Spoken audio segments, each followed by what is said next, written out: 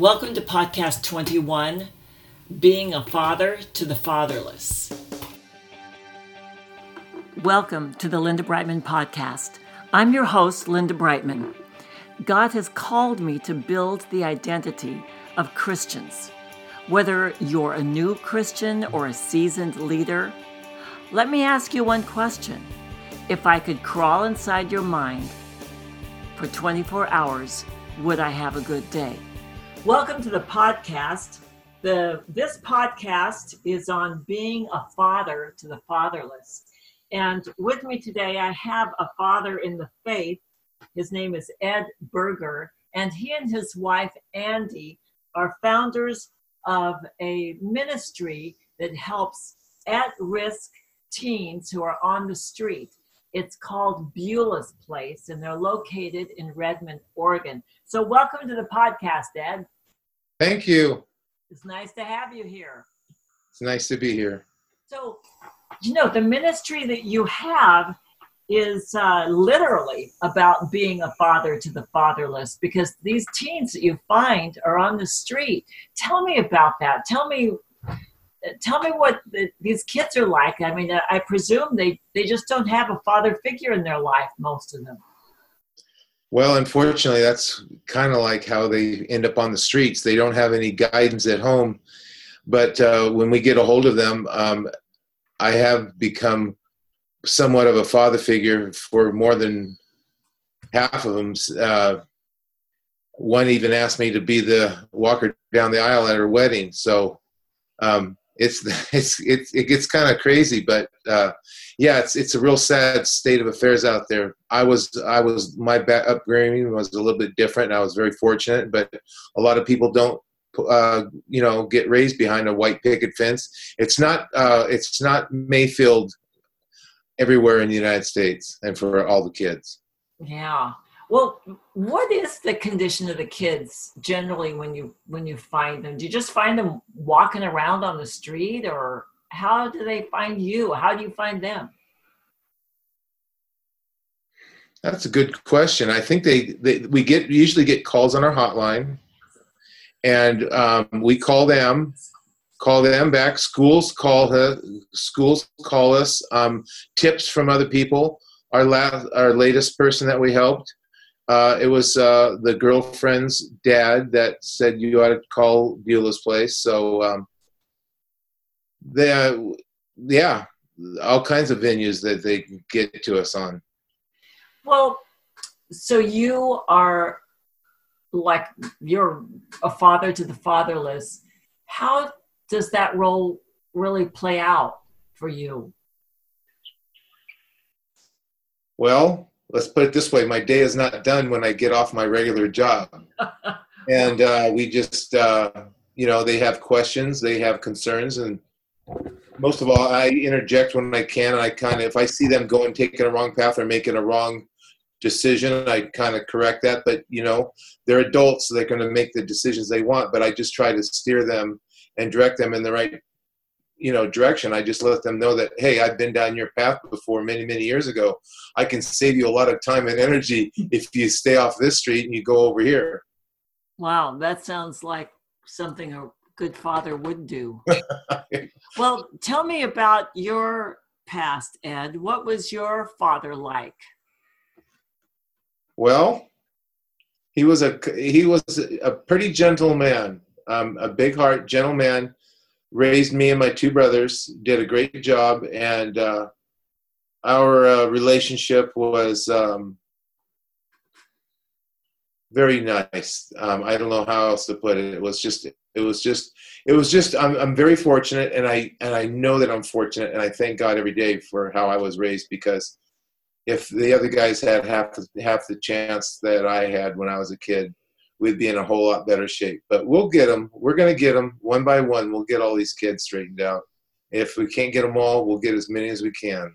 Well, do they, it's interesting, because as you were talking, I thought, wow, you grew up with a great father. And in my life, my father died when I was 4 years old. And so I didn't grow up with a father. And up until he died, I he was a loving, caring father who told everyone who would listen that his daughters were the most beautiful girls in the world. So I had a very loving father, and then that was suddenly pulled from me. And many years, I just did not know what a good father figure was, or have a father figure. My memory was good, but I felt that loss. Well, it seems like for a teen to be on the street, that something had happened with their fathers, mothers and fathers, but this month we're focusing on the father, that something happened. It was either an unhealthy situation or something. What is it? What goes on? Do they have, are the father figures, are we looking at a fatherless generation? I would say that we're looking at the generation where, yes, we're looking at a fatherless generation. We all know the 70s TV show Brady Bunch. That was one blended family that worked. But a lot of times when you blend families, it doesn't work out quite as they show on TV. You have a lot of stress and just a lot of different thinkings when there are young men and women in the household that aren't your blood. It just creates a lot of different bad things sometimes happen, and it just isn't cracked up to what it shows on TV and all that. I would say that we are living in a fatherless society now. I know a lot of great fathers out there, but man, they're so far and few in between. Well, when you come in contact with the teens, is there a trust issue with you? For them to trust you? Well, they're standoffish at first, but when they get to know me and they know that my intentions are good and that I'm for them and I want to see them progress in their life, they start to warm up to me real quick. They know that, hey, this guy's given me 3 great ideas and tips already. I think he really wants me and wants me to succeed in this thing. And you start to win them over. You just talk to them. They get to know you. It's just like, if I could say, housebreaking a dog. You just get used to, you know what to do and what to say. And that's funny. Yeah, that's a crazy analogy. What's wrong with you there? You're funny. I wish you guys could see his face. Oh my goodness gracious. Well, how do you, with Father's Day coming up, how do you see your role with your at-risk teens as we focus on Father's Day? I just represent the Heavenly Father and just do what He would want me to do for them. And, we see some of them, we won't see them all. And I'll just continue to do what I usually do and just be available to them whenever and I can. What comes to mind, Ed, as you're talking is the story of the prodigal son and the father there waiting with open arms, really, for the child to return. It sounds like you stand in the place of a good father, so that when they're, and really representing the Heavenly Father, so that when it's the timing, when they're ready, when they want to return, when they want to come and know a good, loving Father, that you're standing in that place. Is that how you see it? Do you see yourself as the father in the prodigal son story? I see myself 2 ways. I see myself as the person who has his arms out that wants to welcome them back and talk if they have any, concerns in their life. I'm here for them. But also, I always praise the good fathers. We just because they're doing the job, we just can't ignore them. I tell my friends Jamie and Andy and the like, I just tell them, it's unbelievable how you just continue to go to their basketball games, and you teach them in wrestling, and you're always out in the ball field throwing them catch. I mean, you don't see fathers and sons and fathers and daughters playing catch anymore and stuff like that. Not as much as we used to. And so, yes, I'm here for the fatherless, but I'm also a cheerleader for the fathered. For the good fathers that are out there. Yes, yes. Why do you think it's a fatherless generation? What's happened? Too many distractions, broken relations. People don't have, I don't want to sound like my dad, but he's right. I mean, we just don't have we don't have the tenacity to stick to what our principles are. Principles are old, and they're easy to break, and it's easy to get caught up with what's trendy. And being a father is not being trendy. Being a father is sticking to principles and the guidelines of a parent. And I just think people just give up the ship, and it's just, hey, it's easier to go to happy hour and hang out with the guys and watch a game than it is to sit at home and watch a softball game on ESPN2 with your daughter. And that's what they should do. So, wow. So it's like real practical, down to earth. Yeah. I mean, parents don't even sit down and hardly do their homework with their kids anymore. And a good father would do that. So I just, not tonight, dear. I'm so busy. We'll get to your arithmetic the next time. You really got to be a father now and not later, because those years slip away really fast, and then regret starts to set in. It sounds, so what you're saying is all of that strongly contributes to the teen ending up on the street. Well, that's like a compound effect. It continues to build. It continues to build. The wave doesn't look so big when it's 300 feet off the shore, but when it gets about 50 feet from the shore, it crashes down on you. So, yeah, it accumulates. And like I say, you got to, fathers, just cherish the moments with your kids, because they don't stay that way very long. That's really good. Involvement is key. That's what a parent is being involved. So what are the qualities? How would you, if there are fathers listening to this and you're saying, listen, let me tell you how to be a father, what would you say? Well, how would you counsel them? A man who's, maybe he didn't have a good father, or he just doesn't know. He's like stumbling and bumbling. What would you say, how to be a good father? Follow through. I think one of the biggest things is, if you say you're going to do something in a moment of convenience, you have to follow through in a moment of inconvenience, when you don't feel like doing it anymore. You sit down on the easy chair, you're going to watch a boxing match. Well, later, honey, but Dad, you said. That's one. I think also you have to, integrity, and, you just got to be there for them.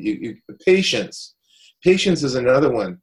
Yeah, kids can be trying at times, but doggone it, you decided at one time to have this child. Carry out your responsibility, and that is integrity, and that's integrity, and I'm big on that. Tell us how, when you come in contact with a teen through one of these different ways, whether it's a call on the hotline, or a school calls you, or people, or a tip or something, so you get with the teen and they're on the street, then what do you do? Well, first of all, we figure out how we can help them, and usually that's a threefold thing. They need nutrition, so we need to feed them good food. They need to sleep and get some rest, and then we need to, when they're of sound mind and body, and then we need to just talk about what their needs are, where they're going in life, what do you want to accomplish in the next 6 months? What would you like to accomplish in the next year? And kind of guide them. College isn't always for everybody. Even getting a GED, although I highly recommend it, we encourage our kids to, that's not even sometimes works. We would just want to know, what's your aspirations? What would you do? What would you like to do for the rest of your life? Or better yet, how would you like to work in something and get paid for it? In other words, enjoy your job. So we just we're almost become career guidance counselors. Yeah. But we find out how to point them in the right direction, because their compass has been blown out of the water, so they don't know which way they're going. They're surviving minute by minute. We're going to show them how to build a life.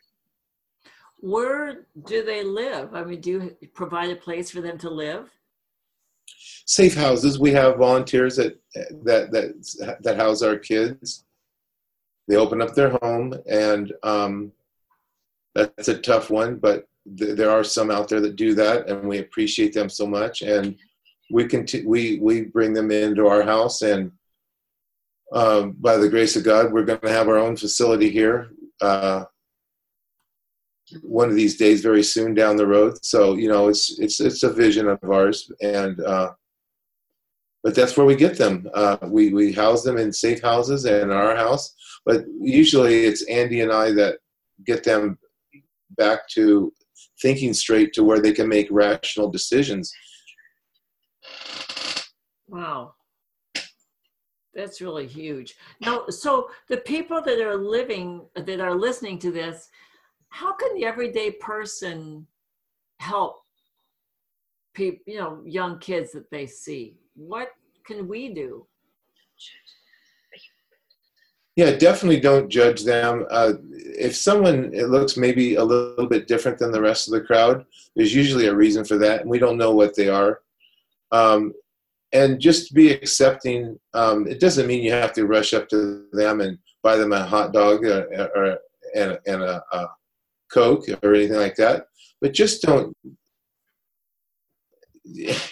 You just got to treat. Hey, if you're walking on two legs and you're a human being, you deserve at least some respect until you prove that you don't need it. And if you see a kid that looks a little different, at least be courteous to them.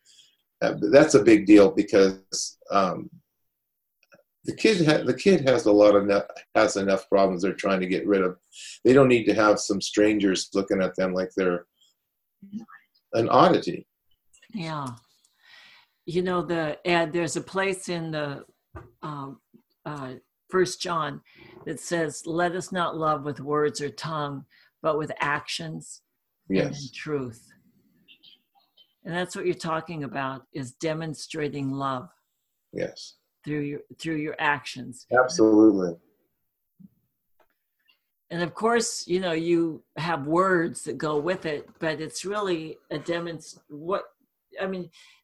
meeting these kids in a real practical way, with food and sleep and what their immediate needs are.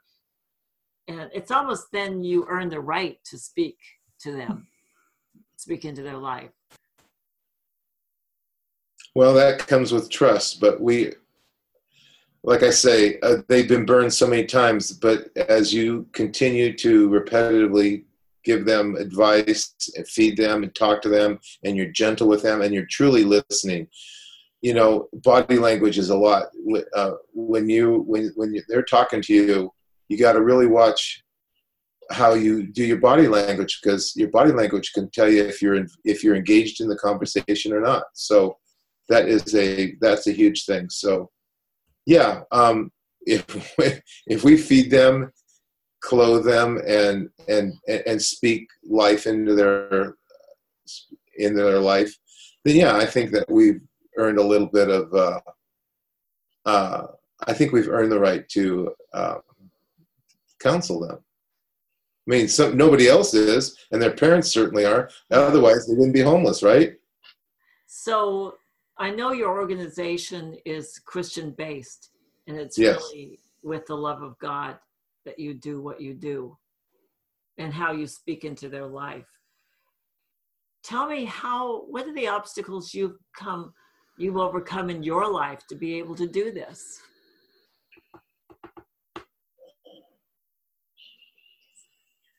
Well, I was told many times that when I was a kid, I was just a little alien and a disturbing element in the class. But you know what? If there was ever a kid that needed that could have been homeless by less than the parents that I had, it would be me. But mom and dad stuck with me. God bless them, and I'm pretty happy and content in my life right now. And that's what we want to do for our kids. Doesn't matter where you are, where you start. Doesn't matter who's the smartest kid in the class, who's the dumbest kid in the class. It doesn't matter. What matters is where you start and what you do with your life right now. And they're all so young, they're only between 18 and 23. You got a roadmap ahead of you. Which road do you want to take? Wow. That's really, you give such solid, basic, wise counsel. Just hear a lot of wisdom coming from you, Ed. Did you get that from your father? I think I got that from my Uncle Ed, who I was named after too. He was an old farmer back in Fort Lupton, Colorado, and we used to make the drive from Southern California to Colorado, the 2-day trip. And he used to let me sit on his lap when he drove the tractor, and he would just speak all kinds of wisdom in my head. And that would have been my mom's brother. Wow. And I look back, and I was a pretty lucky kid, not born into wealth. Trust me. When my dad passed away, and I got his little box, and I saw what he made a week at North Island Naval Air Station back in the 70s, I said, how'd he do it? But you know what? They did it, and I was the beneficiary of all their wisdom and all the family's wisdom, and I just try to spill that over into our kids, because boy, that's the greatest gift. It really is. It really is. That's really cool. Well, I want to thank you for joining us today. And awesome. Is there anything else you would like to say to the kids or the fathers or the mothers listening? Like just any wisdom for them? Yeah, just be involved. And life isn't that tough. It's just got its challenges, but you can get through it, and it's worth it at the end. Wow. Don't quit. Okay, well, Ed Buerger of Beulah's Place in Redmond, Oregon, you are truly a wonderful example to all of us of somebody who is a father to the fatherless today in our society, and going into tough places and invading and pulling out treasures of darkness. So I appreciate your heart, you and your wife. So thank you for being on the program today. Thank you. And, I want to say to the audience, maybe you have didn't have that great of a father yourself. Or maybe like me, you lost your father and he died, or he left your family. But I want to tell you, there's a heavenly Father who loves you and sent his son to die for you and reconcile you in your relationship with God the Father. And he is waiting with open arms for you to turn to him and say, look, I don't get life. I don't get a lot of things, but God, I need you. I need Jesus. And I want to tell you, Jesus, he died on the cross for all of the sins, the things that you have done where you have fallen short and messed up. He died in your place so that you could, he would impart to you the righteousness of God in Christ, that you would be able to stand before God righteous. And if you would like to pray with me and ask Jesus into your heart and to know this this loving Father, this good Father. We can do that right now. Maybe you've asked Jesus into your heart once before and you walked away, or maybe you've never done it. So I encourage you, God is a good God. He is a good Father. So why don't you take a risk, take a step of faith, and right now pray with me. Father, in the name of Jesus, I come to you and I ask Jesus into my heart. I want to have a good Father, Father God, the true Father to the fatherless. I need a good Father.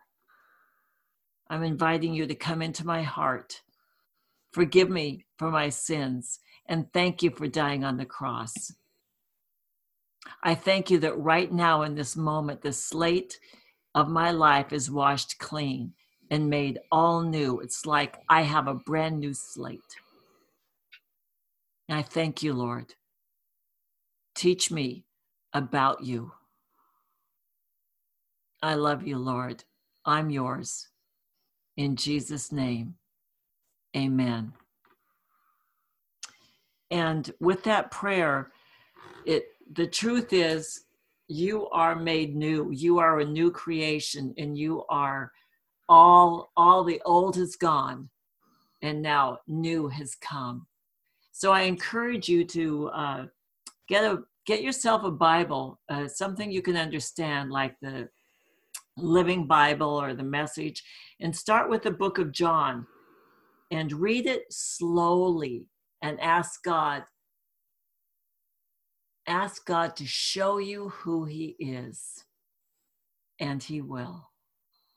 So you can always contact us through the ministry. I usually have my through my website, lindabrightman.com. You can contact us. And if you have any questions or just want to tell us you prayed that prayer. So thank you so much, and we will see you next time.